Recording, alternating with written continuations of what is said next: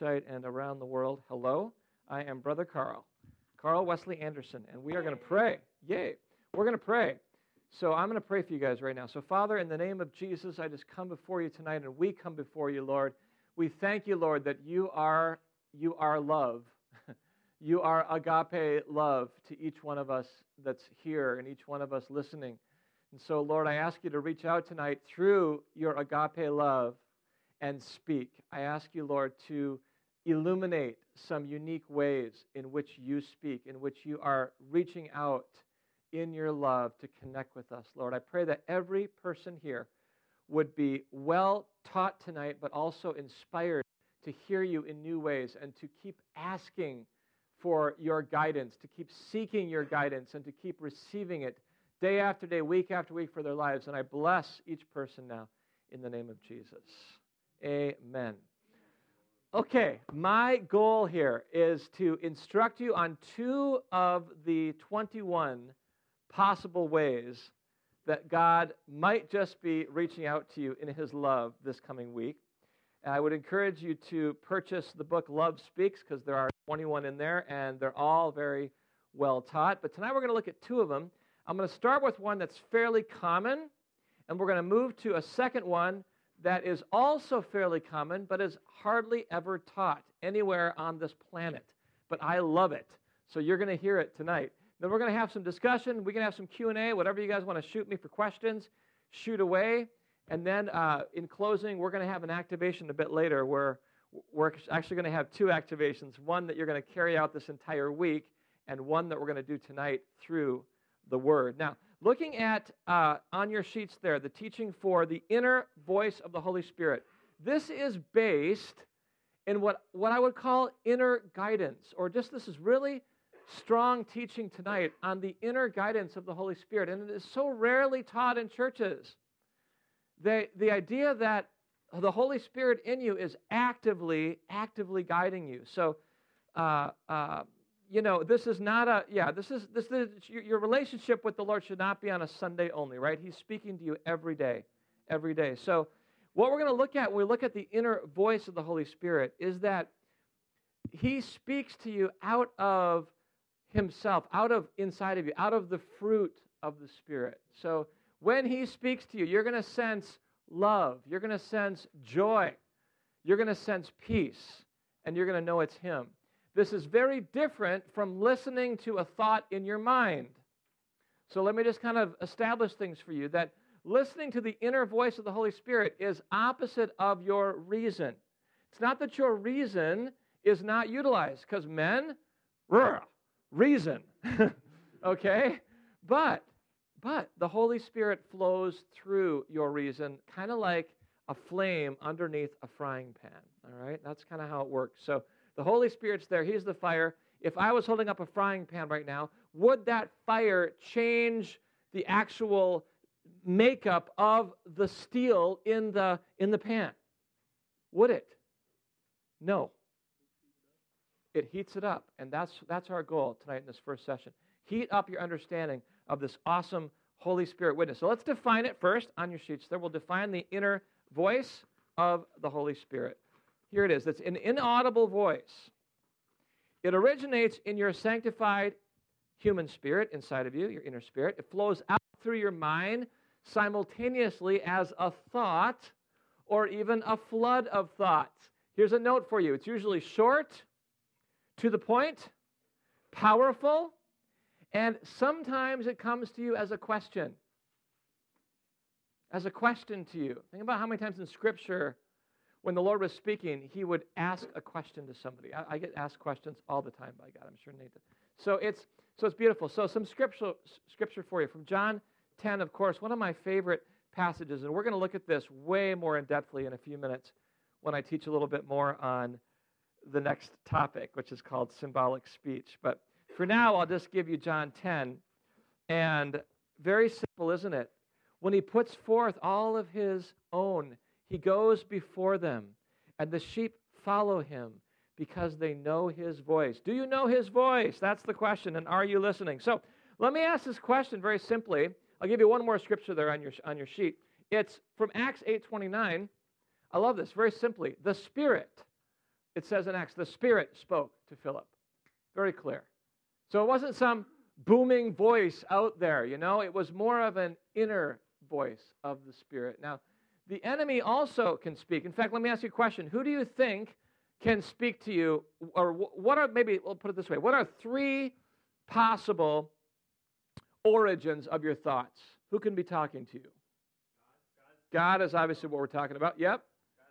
God, Satan, and yourself. So what we want to learn tonight is how well you can learn to tune your spiritual ears to hear God's voice. So what does it sound like? What does God's voice sound like? Let me just ask you the question. What does it sound like? What does God sound like? I love you. I'm proud of you. It's not, if it's a negative, it's always conviction with a hope of a change, not of like shame or I like it. you're always going to be like this. You are this. It's you've done this, not you are this. Yes. And so it's like you've done something. This is the consequences for your actions, and this is what you can do about it. So just for the recording, basically the answer was you're going to hear love. You're going to hear encouragement. Okay, yes? The kindness of the Lord leads to, yes, yes. Okay, somebody else. What does he sound like? What's God sound like? God's Word. Okay. They were amazing. Music to my ears. That's a good answer. That's a great answer. Okay. Now we're getting somewhere. We're getting closer here to where I'm going. Okay. Let me put it to you this way, okay? And you can write this down. I got to see if I've got a space for you on the sheet. Do I? Yep. Yes, I do. What does it sound like? He sounds like you. How about that? So that's why Nate says it can be hard to distinguish. So, like I like to picture, Robert De Niro. Robert De Niro. You talking to me? Is he talking to me? You talking to me? Can you hear God? God's like, hey, Bobby, I'm talking to you. You talking to me? I'm talking to you. For Robert De Niro, he sounds like New York. Or if you're from Ireland, all the Irish, all you have to do the Irish accent really is to start pretending like you're singing, because your voice goes up and down. Sure it does. And all you have to do is add a sure it does to every phrase. And sure enough, that's the Lord, surely. If you're Irish, he sounds Irish. My favorite one was this pastor's wife, and they were praying, this couple, they were living in Texas, they were praying about moving to Florida, and so he felt he had a word from God, and he kind of knew what it was. He knew that they were supposed to move, but he didn't want to tell his wife that. He wanted his wife to hear that for herself. So he said, honey, I'm going out on the lawnmower, and I'm going to mow for an hour, and when I come in, I expect that you will have heard from God. So she's a Southern gal, very proper Southern belle. So she goes to praying, and she's doing some house stuff, work around the house and everything. She's praying. And in the middle of her praying, she definitely hears the voice of God, And the Lord says this to her, just like this. Honey, the cloud is moving, and you best be moving with it. That is exactly what God said to her. Honey, the cloud is moving, and you best be moving with it. I love that. He sounds like you. So let me give you a little historical example here. There was a young man in Wales who was very, very hungry for God. In fact, he was so hungry, he began praying for revival in 1904. Now, 1904 was a very interesting time in the world history because there were prayer groups like this size meeting in various places all around the world. I'm talking from America to Great Britain to Europe to Asia to Australia. There was a hunger for prayer for revival.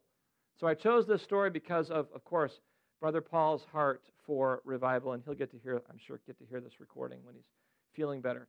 But I want you to know this. So the prayers are starting to be answered because this young man begins to get a hunger for prayer. So he wakes himself up at 3 o'clock in the morning in one spring of 1904. And he begins to cry out to God for revival. And he's praying for revival. And he prays from about 3 in the morning to 6 in the morning that morning for revival, for Wales. He's in Wales. His name is Evan Roberts. And the next morning, the Spirit prompts him to get up at 3. So notice that. The first time, it was him and his desire setting himself. I'm waking up at 3. The next morning, the Holy Spirit prompted him just before 3 a.m. Hey, wake up, let's pray. And again, 3 hours. And in fact, some of those prayer sessions, they say, were so strong that the woman that lived in the flat below his flat bedroom could at times hear the bed shake because the Spirit of God was there and the power of God was on his prayers for revival. That fall, he goes off to his Bible college, and he starts to hear this voice inside, the inner voice of the Spirit. And the inner voice is talking to him. He's saying, I want you to go back to your home church and speak to a group of young people about how serious they need to become for me. Basically, the Spirit kept prompting him, you have to go back to your hometown, to your home church, and pray and proclaim my word to them. Then as he's praying, he begins to have feelings of peace and joy as he's praying this. And he actually begins to kind of see images once in a while, visions of himself in front of people preaching. So that, by the way, is called the inner witness of the Holy Spirit. That's a different subject than the inner voice. And if you want to ask me later the differences, we will look at those. But anyway, he hears this voice. And so he goes to the president, the leader of the Bible college, says, this voice is happening inside of me. What do I do? And the leader of the college, who was very, very wise, looked him straight in the eyes and says, son, the devil never gives orders like that. You can go back and have a week off. So in other words, it must be God. So he goes back home, and I have visited Wales, and I've stood right in the chapel, right outside the chapel door of this little chapel where he went in. He asked the pastor if he could preach. The pastor turned him down. No. He says, well, you know what? We have a prayer meeting Monday night. If you want to come and speak to the people, you can do so after the prayer meeting. So he wouldn't even give him any time during the prayer meeting to share. So the pastor gets up at the end of the prayer meeting and says, okay, this young man is here, Evan Roberts. If you'd like to stay behind and hear him, you may. Otherwise, you're free to go. 17 young people stayed behind. He spoke very directly 4 main points. One of them is, you must obey the Spirit promptly. And from that moment until the history of the world, we know it then as the Welsh Revival, all 17 of those young people gave their hearts to Jesus, recommitted their lives, and then the next night they had to meet again, and they filled the chapel, and they filled the church, and they kept filling it, and the pastor was delighted and said, how about you preach on Sunday, and 3 times next week, and we got space for you the following week as well, all 5 nights. Keep going. And it resulted in the Welsh Revival. Isn't that cool? It all began with the inner voice of the Holy Spirit. So how do you hear that voice? I've got to follow my notes with you here. Okay. How do you hear it? How do you hear the voice? Well, I like to put it this way. You have to actively listen and be in faith to hear the voice. Everything that we do as Christians, when it comes to prayer life and when it comes to hearing God's voice, is an active stance, okay? You have to be active. Now, I don't ever want to teach you about the Holy Spirit without just a couple of minutes on the importance of the Word. Now, some of you have read already chapter 1, and you've been stirred by reading that chapter about how important it is to have a foundation of study of the Word of God, and then we flow from that into way number 2, which is called the living Word. And I want to illustrate this for you by maybe, if you prompt me, maybe doing a little Braveheart. But we've got a little visual aid for you to explain to you how important the Word of God is. Now, let me just see if I can. Maybe you give me a hand. Why don't you? Here, you pull it out. Okay. This is really, you spared no expense in the sheath, I see tonight. Okay, wow. Wow. Holy cow. For the folks listening at home, I am holding the Braveheart sword. Now, a little fun fact for you from the movie Braveheart. Mel Gibson is actually a very short man. You'd never know it from seeing the film, but he's actually, I got to just very carefully set it here while I talk about the sword and the movie Braveheart for a second. Okay. So Mel is a really short guy, so what's really funny is there's no possible way that he could be a Wallace because Wallaces were tall. I mean, look at how massive this thing is. This thing weighs like 100 pounds or something. To wield, sorry. I just poked this. Sorry, Paul. He's trying to sleep up there. you would have to be a huge man. They figured that Wallace was probably 6'6" and weighed like 300 pounds. And little Mel Gibson is in the film. And so what's really funny is this little hidden moment. I'll just give it to you that in the film as he's approaching the crowd at Sterling to fight for the first time. One of the guys from the crowd shouts out, "Can't be William Wallace. You're not tall enough." And Braveheart gives him a little look like this off his horse, you know. And there was a hidden joke because in the crowd were actual descendants of the Wallace clan from 700 years later, and they were extras. And that was one of the extras basically saying, "Mel, you're cute, but you're no way you're William Wallace." Okay, get it? You get it now? So now this represents for you the sword of the Spirit. This is fantastic, Nate. Can I just take this everywhere I go? Just ship it on the plane and everywhere I go. Okay, you'll notice. Yeah, good luck carrying it on. I'm not a terrorist. You know, yeah, check luggage. Well, you got one side of it, right? You got one side. It's a two-sided sword. So just remember this, that your study and your foundation in the Word of God is so vital to all the other ways of hearing. In fact, as we transition to the other subject tonight of symbolic speech, you'll note how important it is to know the Word first so that every other way that you're hearing Him, particularly now the inner voice of the Spirit, is flowing out of a foundation of the Word of God. Learn this Bible. Study your Bible. Get in it. Dig in it. Learn what it meant. And then learn to activate the scriptures on the page. Let them almost, in a sense, be illuminated and come off the page and let the Holy Spirit, you know, blow through them and minister life to you and for others. Wouldn't that be awesome? Every day? That's what I just wanted to encourage you with. So, where do we set Braveheart here? I'll just put him right across the front row. Here we are. Wow. All right, now. So how do you hear the voice? I gave you that. Expectation, faith. Habakkuk 2:1, I will stand on my guard post. I will station myself on the rampart.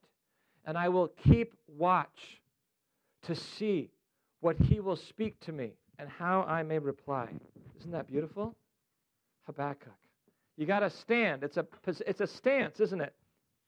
So from 1 Kings 19, we had this beautiful moment with Elisha, the still small voice. Behold, the Lord was passing by, a strong wind, an earthquake, a fire, and then still small voice.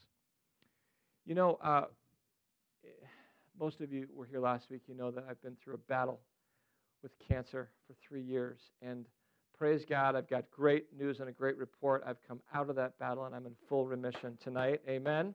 Amen. Thank you, Lord. So very, very grateful to God to be in full remission. When I was in the battle, I never stopped listening to God. I always kept trying to hear Him. And many times He'd speak to me, and He gave me these writings. So I kept writing different ways that He was speaking to me. And in fact, just when I had to learn from the Lord what course of treatment He wanted me to take, I had 3 days where He spoke to me 9 different ways of these 21 in the book, if you can imagine that. 3 days, He initiated contact with me 9 different times from different areas I'm teaching you. While I was trying to figure out the title for the book, I had many people bouncing off ideas. I had a little focus group and different things, but I couldn't really land on a title. And one night this year, earlier in the spring, I took my shot of medicine, and it gave me an immediate fever. And I endured this week after week for 2 years, a fever every single week for 2 years. Okay? So my fever was going up to 103, and it was about midnight, just before midnight. I couldn't sleep. So I'm awake, heating up with this fever, drinking some water, and the Holy Spirit starts talking to me in His voice in a flood of thoughts. And I realized I better get up and write some of this down. So I did. At midnight, I got up, I went to my study, I got out my laptop, and I started to write down what He was saying. He was giving me possible book titles. So He gave me 3 and some subtitles and stuff. And the third one, at midnight, with me, with a fever of 103, He bypasses all of the suffering we're going through sometimes to speak clearly. And He said, how about love speaks? You know, that still small voice. How about love speaks? And I thought, that sounds kind of good. So I typed it in my laptop, and I hit save. And I went to bed, and I forgot all about this incident, and next morning I woke up, the fever was better, I went back to my laptop, I saw I had written some notes from midnight, and the title of the book was the third note on my laptop. So that's how the book got titled, Love Speaks. All right, so question for you, how's your prayer life then? How is your prayer life?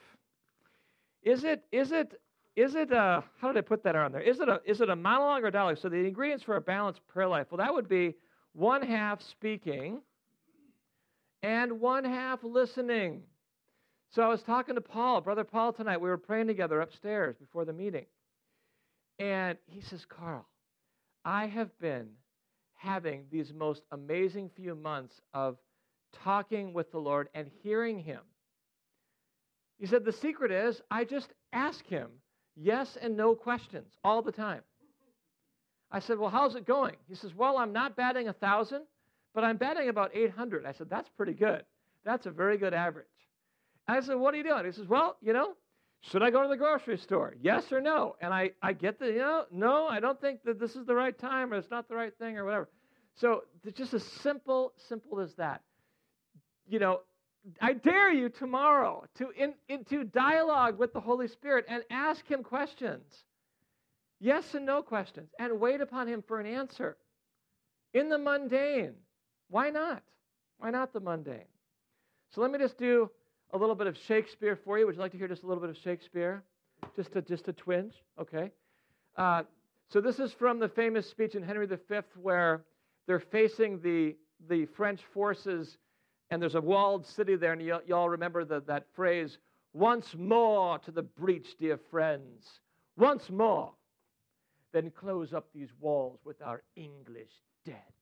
In peace, there's nothing so becomes a man as modest stillness and humility. But when the blast of war shines on our ears, stiffen the sinews, summon up the blood, imitate the action of the tiger, disguise fair nature with hard-favored rage, then lend the eye a terrible aspect. Thank you very much, ladies and gentlemen. That's my Shakespeare for you. I'm here all week. Okay. So that is a dialogue, and that's a monologue. Now, that's not a dialogue. That's a monologue, and I just want to challenge you. That is how some of you have learned to pray in the morning. It's more like what I was taught. You get up in the morning and you pray a monologue. So it's more like, oh, Father, Lord of heaven and earth, and all the trees and the birds and the beasts, and oh, Father, and you made the sun and the moon, and you're almighty. First, in your monologue, you tell him who he is, as if he's a little bit wondering who he is this morning. You remind him of who he is. And you're almighty, and oh, Father, I'm but a worm and no man, and oh, I just ask you to bless my day. In Jesus' name, amen. And off you go. And you're gone. And the Father's in heaven, and He's looking at it, and He's like, would you just stop talking? I'd like to answer you now. So the inner voice of the Holy Spirit is your answer. All right, so keep looking there. We got the inner voice brings two things, trust and assurance. We already know the answers to this distinguishing between the three possible voices in your head. They could be you, the enemy, or God. And I just want to remind you again of John 10. Remember that Satan's voice? How do you know it's him? He'll speak to you words of doubt, like he did with Jesus. He'll ask you those questions like, if you're concerned about provision, he'll ask you, do you really think God can supply for you this week? And you'll have this thought in your mind, and you have to rebuke it. You have to learn to recognize when is the enemy sowing a seed of doubt in your mind, and when is God trying to speak. So the enemy brings fear. He brings hesitation to you. He brings questions. He's questioning you about your relationship with God all the time. Of course, sometimes it's just you thinking thoughts, but often, if you listen, it's the inner voice, because God always brings peace and joy. So I dare you this week to listen for a thought or a spontaneous number of thoughts. Remember again that this is related to the inner witness of the Holy Spirit, and both of these topics are related to learning the guidance the step-by-step, moment-by-moment, we'll call it this, obedience. Can we dare use that word? Obedience to the Holy Spirit. He's called the Holy Spirit for a reason, because He's holy. He is holy God. So He is always conforming you to the image of Christ, isn't He? He's always sanctifying you. He's always challenging you to change and become more Christ-like. And so that is the inner voice of the Spirit. Does anybody have any questions before we move on? Questions?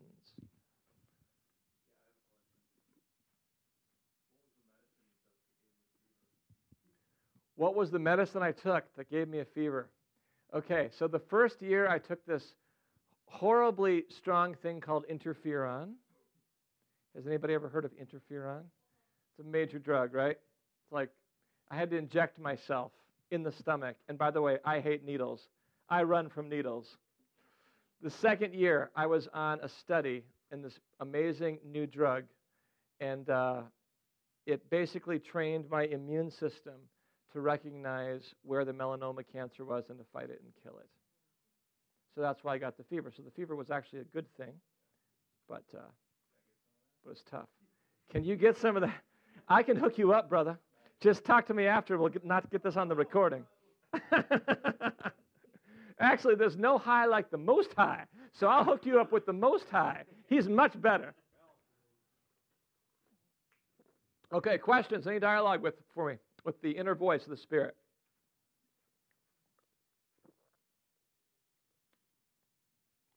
Any tips on how you learn to distinguish that voice? Jesus said, "My sheep know my voice." Yes. And they won't follow another. Yes. You talked about how the devil speaks very differently. How do you distinguish? Did I just have that thought? Okay. So the question is, how do we distinguish maybe the thoughts of God versus the thoughts of us? That's an excellent question. First of all, live your life like this sword. Live your lifestyle of meditation in the Word. That's what I would say first. Because all of the guidance from the Holy Spirit flows out of the Word. And it is these things that we're talking about tonight are fresh guidance for you, aren't they? It's fresh. It's the Word of God. Jesus is alive. So it's His living Word coming to you out of your human spirit by the Holy Spirit. But be meditating on this Word, first of all, because that's a good place to be, isn't it? I know you're busy. Some of you are still in school, and you're working. You got families, whatever you're doing. But carve out a lifestyle, really, of daily meditation on the Word, because that'll help. Out of that, then, will flow the voice. How do you distinguish Him? Well, that's why I said that His voice could either be a thought or a flood of thoughts. So this is a very easy way to recognize when it's really God. When you're, all of a sudden, a thought comes to you of something that is in line with your heart and sounds like it could be something special. So it's not fear or doubt. It's in line with it. You have a sense of joy or peace about it. But you weren't actually thinking about that at the time. Maybe you're kind of in prayer, but it's like almost like a flash thought. That's when you usually can tell this is God. Also, sometimes it's a flood of thoughts, like it's a whole number of them. So, and this happens to me at bedtime a lot, or when I'm laying on my bed, or if I'm woken up in the middle of the night, I'll start praying. I'll pray in tongues for a while. I'll pray in the Spirit, and all of a sudden I'll start having these thoughts that I wasn't thinking before that moment, and then I have to quickly write them down.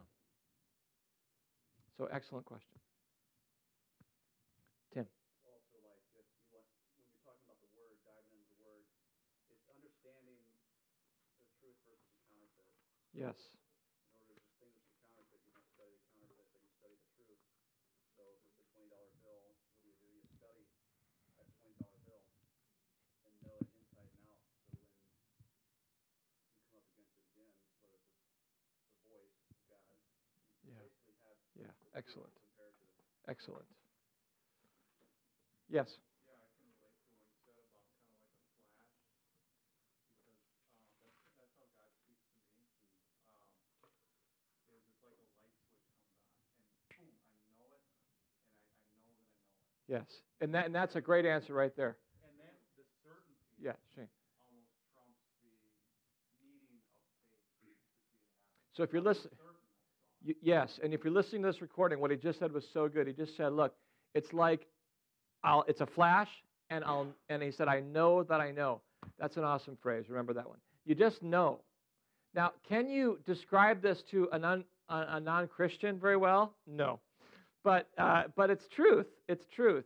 It's tough to tell people, how you're hearing, but you know that you know that you know that it's God. And when it's God, it will first of all always line up with the Word. It'll always line up with the Word because this is His revealed will right here. And you will have a sense of the witness of things like peace and of joy because it's flowing out of Him, His fruit in you. Excellent. Okay, if there's no more question, we'll move on to our second one. This is called way number 12, symbolic speech. Symbolic speech. Now, when is the last time anybody in this room ever heard a teaching on the theme of symbolic speech? Raise your hands. We have one. In seminary. Seminary doesn't count. Okay. So, let me define this.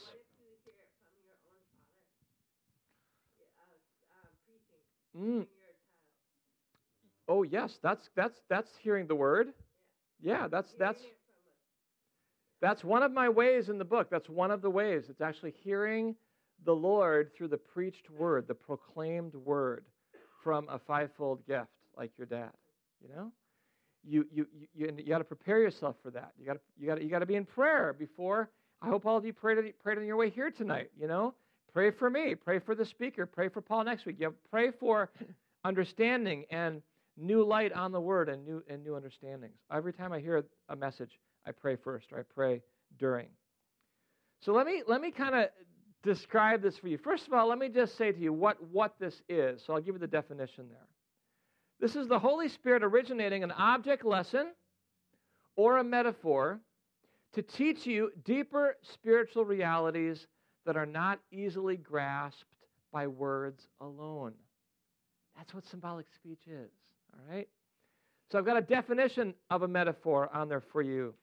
It's a figure of speech. This is the definition for it.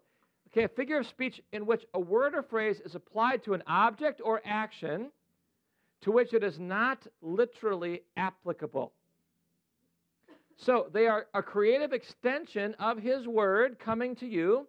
So what is symbolic speech? It's a creative extension of His word coming to you through symbols, something outward, symbols that need interpretation and point to spiritual truth or spiritual realities.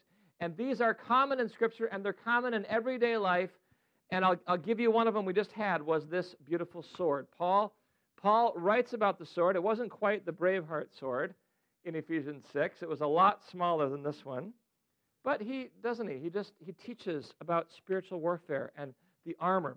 He's probably in his jail cell, looking outside the jail cell and seeing this Roman soldier, and the Holy Spirit starts talking to him in symbolic speech. Check out that soldier. Look at his armor. Please relate that visually to your audience. So then he teaches us about the armor of God. That's symbolic speech, okay? I had a very difficult day a couple years ago, and I was praying about whether I should go through the first of several major operations to have some lymph nodes permanently removed, and I didn't really know what to do. So I went off to the woods to pray and seek the Lord. And in the midst of it, He told me, the inner voice said, yes, go through with it. Then He said, pick up that rock by your foot. So I leaned down, and I picked up this rock. Now, when I hold up this rock to you, tell me what kind of words describe this rock? Solid. Good one. Okay, well, that's the color. Okay. But the rock itself, okay? Solid. Durable. Strong. Constant. Okay, well, we'll go with those. These are words that also can describe your relationship with Jesus. So the Lord said, pick up that rock, hold on to it. Remember that I am your rock. When times get tough, you pick up that rock and you hold it and remember, I am your rock. Psalm 18. The Lord, Jesus Christ, is our rock and our stronghold in time of trouble. So this is symbolic speech spoken to me through nature. And I'll tell you what, through years of prayer, 2 years of prayer, when it was tough for me, I would pick up this rock and I would just grasp it and hold it tight. And the Lord would remind me, I'm strong for you. I'm durable. I'm stable. I'm long-lasting. This will be around a lot longer than I will or you will. It's going to keep going until Jesus returns like this. So that is symbolic speech. Now, I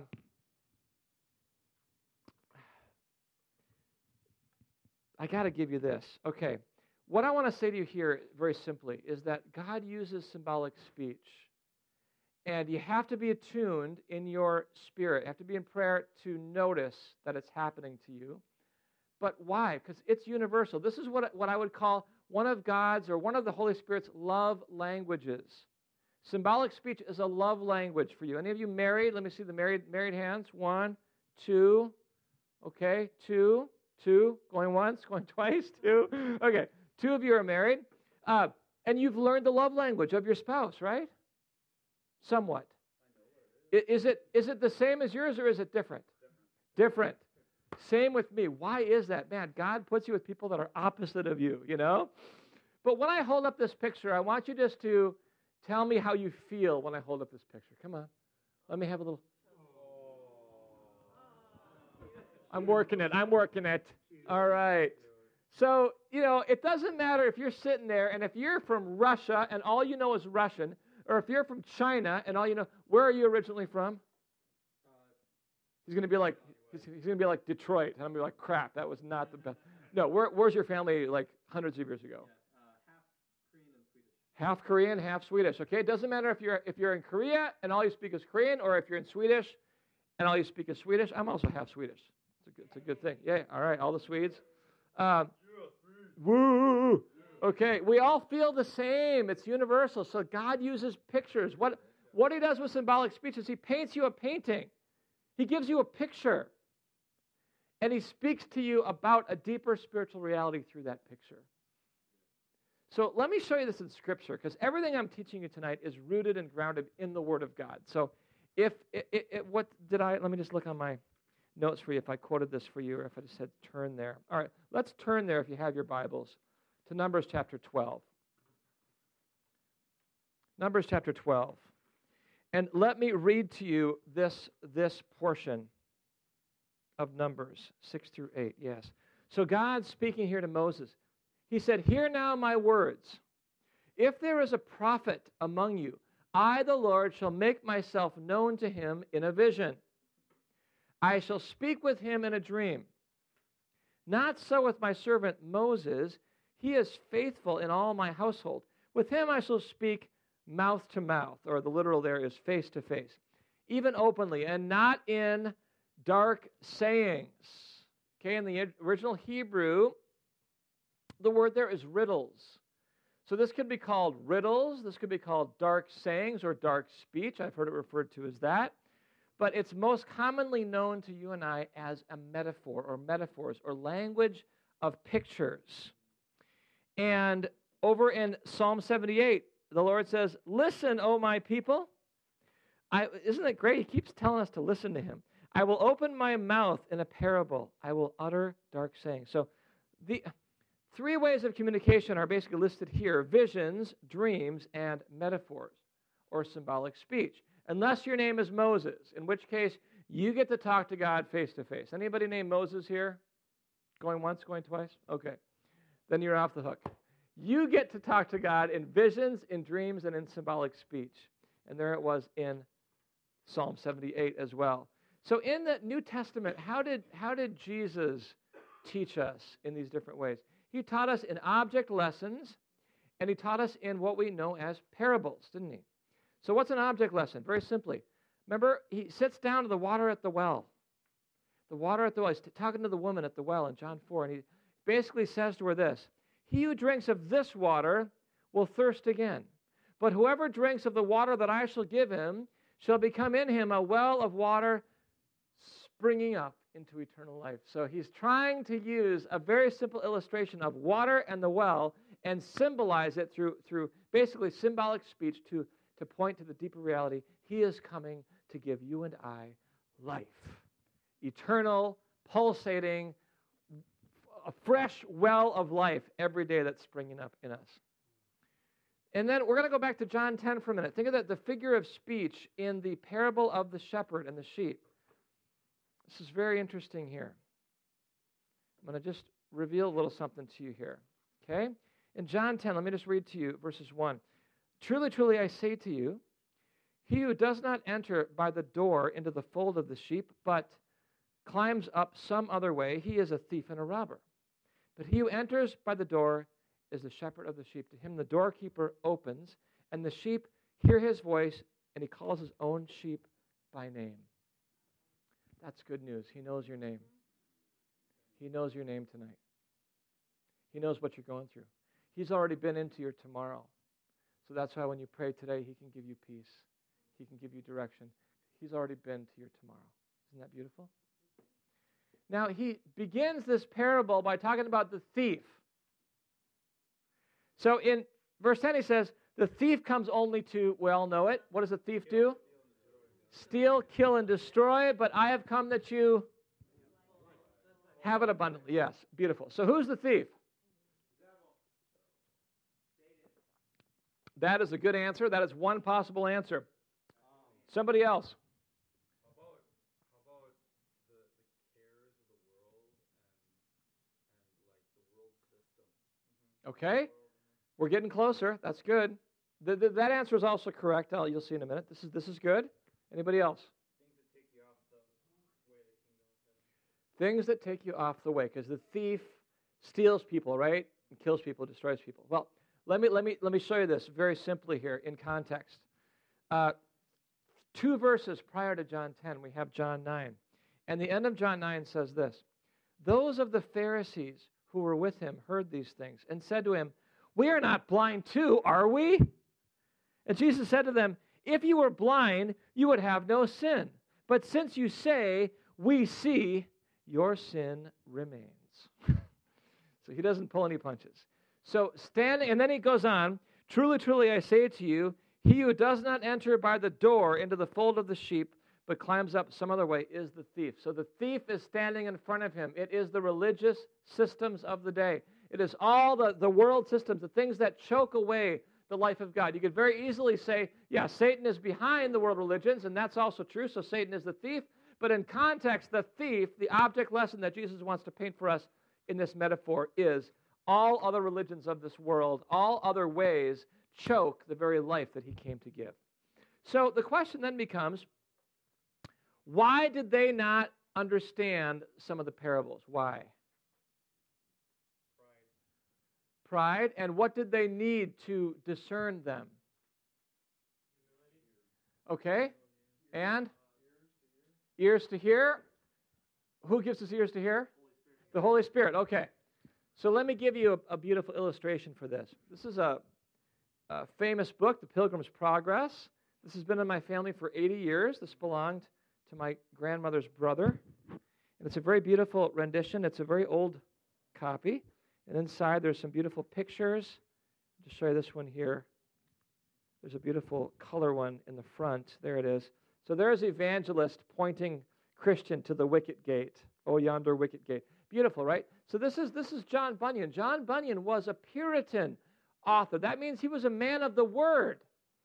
Total man of the Word. The Puritans passionate about the Word, but he also understood symbolic speech. So he writes this incredible book, and the whole book is all these stories and symbols and pictures, and in some of it, you know, if you see this, there's little footnotes that he put in the margins to interpret for us what the symbols mean. And at one point, Christian is touring around, and he comes to this giant house. So I put the house on your notes there.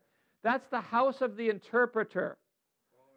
The house of the interpreter. And he goes in that house. Remember when he sees all these really cool things? The interpreter is the Holy Spirit. Remember, you need the interpreter to interpret symbolic speech. It's vital. It's vital you have the interpreter. So let me ask you this question, that I put this on your notes. Why? Why symbolic speech? Why does the Holy Spirit use this one so often? This is where you guys can answer. What do you think? It gives you the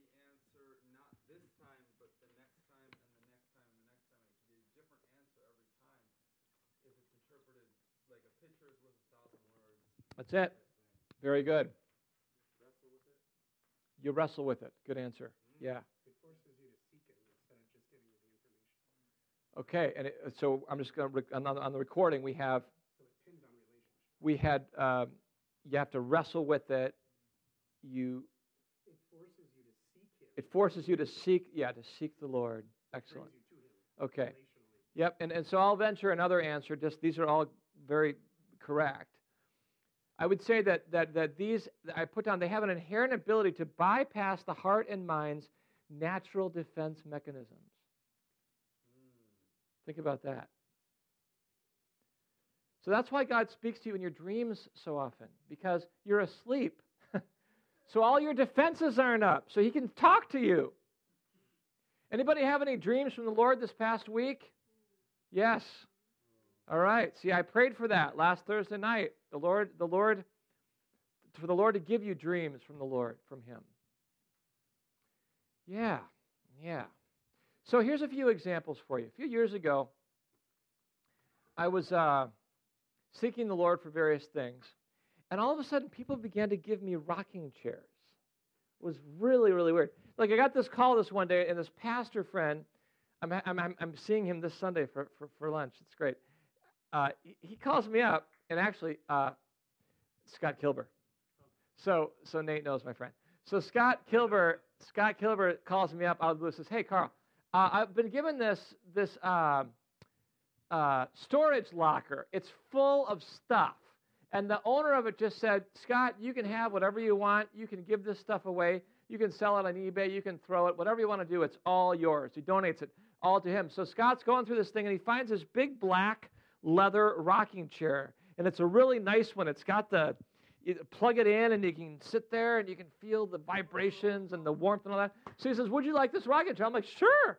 Oh, first of all, I love to rock, so this is a no-brainer. So I get this beautiful rocking chair, and then like 2 weeks later, my parents call me up out of nowhere. They say, "We were at this estate sale, and we picked up this glider rocker. We don't want it. Do you want this rocker?" I'm like, "Sure, I'll take it." And then a few days later, we're at this other sale, and Sarah buys this rocker. She brings it home. It doesn't match anything in the house, but I want it. I'll take it. So it goes in my study. Boom. So if you know anything about me, you know, first of all, I love to rock. Even here, I picked the chair that moves, so I was rocking during worship. I just love to be in the move. So anyway, this is all happening. And you say, what's the significance? Well, it's just all these chairs coming to me. Finally, this intercessor woman comes to prayer. She worked for us, and we had a Friday morning prayer session with our little staff that we had back then. So she's praying, and in the middle of her prayer, the Holy Spirit says, "My son, see if I wrote down the phrase. Yes. My son, I have been giving you rocking chairs because I want you to know that I am leading you into new seasons of rest. And every time I give you a rocking chair, you are entering a new season of rest. I want you to rest in my love." Symbolic speech. Rocking chairs equal rest in His love. Then when I was going through cancer treatment, having a really tough time, I had a dream one night. And in my dream, this is just a year and a half ago, I was in this antique shop, and the owner of the antique shop, the interpreter, he came over to me and he said, "I'd like to give you something. Would you like this chair in the middle of our antique shop?" And it was this beautiful old, like 50s rocker, and it had a covering on it. It was covered. So I said, "Sure." So he says, "Well, this chair is yours. I'm giving this to you." He said, "Why don't you sit in it?" So I sat down, and it was really soft, and it was really restful. And in my dream, I started to rock in it. And then the Holy Spirit says, "Now I want you to look at the chair covering that you're sitting on."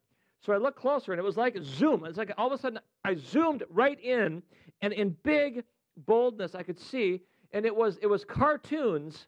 It was a cartoon chair cover of the Lion King. And so there were little pictures of the lion, the little Simba and Roar, the big lion, and they're having fun together, and the lions were all, it was the Lion King. It was Lion King chair covering, cartoon chair covering. And then I woke up. What was the Lord saying to me? In the middle of my battle, He is offering me a new season of rest in His love. and I'm seated on the Lion King, Jesus. Jesus Christ is with me. Symbolic speech. Now, Sean Boltz. Any of you ever heard of Sean Boltz? Got a few arms are up. Okay, so Sean's a prophetic minister. He lives in California. Amazing gift of prophecy. And so I was at a meeting that he was speaking at, and he actually had a word for me, which I will relate to part of that in a minute. But one of the things he gets for people when he prays for them, do you ever pray for somebody and ask the Lord for a date for them? Because he does, you know? And so he gets anniversary dates. He gets people's anniversaries. He'll be like sitting in a bar, and there'll be a couple, he actually said this, a couple up on the bar stools, and the Holy Spirit gives him a date. He walks over and says, sorry, you don't know me, but I just want to let you know I've been praying for you. And gosh, does this date mean something to you? And in the middle of this word he was giving me, he stops and he goes, you know, I had written down this date. I thought it was for someone else, but I believe it's for you. Does March 7th mean something to you? Duh, that's my anniversary. Thank you very much. March 7th. So he got my, yes, awesome. My anniversary date. And he said, why do I get these? He said, because they symbolize God's original plan for marriage as a blessing to experience his love. So every time he gets an anniversary date, it's symbolic speech to symbolize for that person God's perfect plan is marriage. And he wants to know how much he loves them and how much he called them to be together. Isn't that cool? He gets alma maters. He gets names of schools where you went to college. Now, I'm sitting in this room, and he says, you know, I'm getting USC in L.A. I'm getting the school USC in L.A. Does that mean something to you? I said, well, as a matter of fact, that's where I went to film school. Now, nobody in the world, nobody in that room, nobody but the Father knows that I spent an entire summer at USC Film School getting trained. But the Lord does. So he gives me my school where I went to school. And the Lord said to him, whenever I give someone the school, the alma mater, it's to symbolize my original design for what I designed them to do and what was in my heart to train you to become. I love that. This one woman, he goes, your last name, it's a kind of alcohol. And she starts laughing. And she goes, yeah. My last name is like Botero. Botero. It's some Italian name. It's a fine wine. Okay? So he's seeing a bottle of alcohol, which symbolizes her last name. And her last name is the name of a famous bottle of wine. So then he gives her this word, and he says, no, he's uncorking the wine for you this year, and he's making you a blessing for the body of Christ. You're going to spread joy like alcohol in the body of Christ. Pretty cool. Then he's praying for this woman, and he says, I see a picture for you. I see 1,400 monks surrounding you. Now, why didn't he see 1,398 monks? Why didn't he see 1,206 monks? I don't know. He saw 1,400 monks surrounding her. So he's like, does that mean something to you? And she's like, gosh, you know, I don't know. It probably does, but I don't know. So Sean's just waiting. He says, well, I still see it, so it's very important to you, but maybe it'll come to you later. So he just lets it go. He's just a man of God. He just lets it go. You know, did I miss it? Did I not? I don't know. But we'll let it go. It goes on. And then later on Facebook, I happened to log on at just the right moment, and she found him on Facebook and commented, 1,400 monks was the name of the street that I lived on in St. Paul when I was going to school. 1,400 Monks Avenue is where she lived. Come on, somebody. Woo! And this story is in my book. It's kind of fun. It's in there. So this is symbolic speech. This is symbolic speech. And I want to kind of draw this to a close tonight because I want to get to some prayer time and also some Q&A. I'm not sure how we're doing for time, but are we okay? Good. Yeah, soon. So we're at the five mark. All right. So I was preaching at Teen Challenge to their Bible school, and I really want to thank you in advance. We're going to be taking up an offering for Born to Blaze for our ministry sometime this evening, and when you give in that offering, you're enabling me to continue in ministry, and I do serve a lot of people, and I do serve a lot of places like Teen Challenge. Because, look, these are people that really need Christ. They need the Spirit. And so a lot of places I'm going even next year around the world, planning to go to 7 different nations next year. And so you're sowing into places where we're going to be networking with pastors that run orphanages and women that help women get off the streets. And it's a beautiful thing the Spirit of God is doing. But this particular time was a teen challenge. And I was speaking, and I came back to the pulpit, and this was sitting on the pulpit for me with a note. So let me just read to you a few phrases here, and then we're going to wrap this up to a close.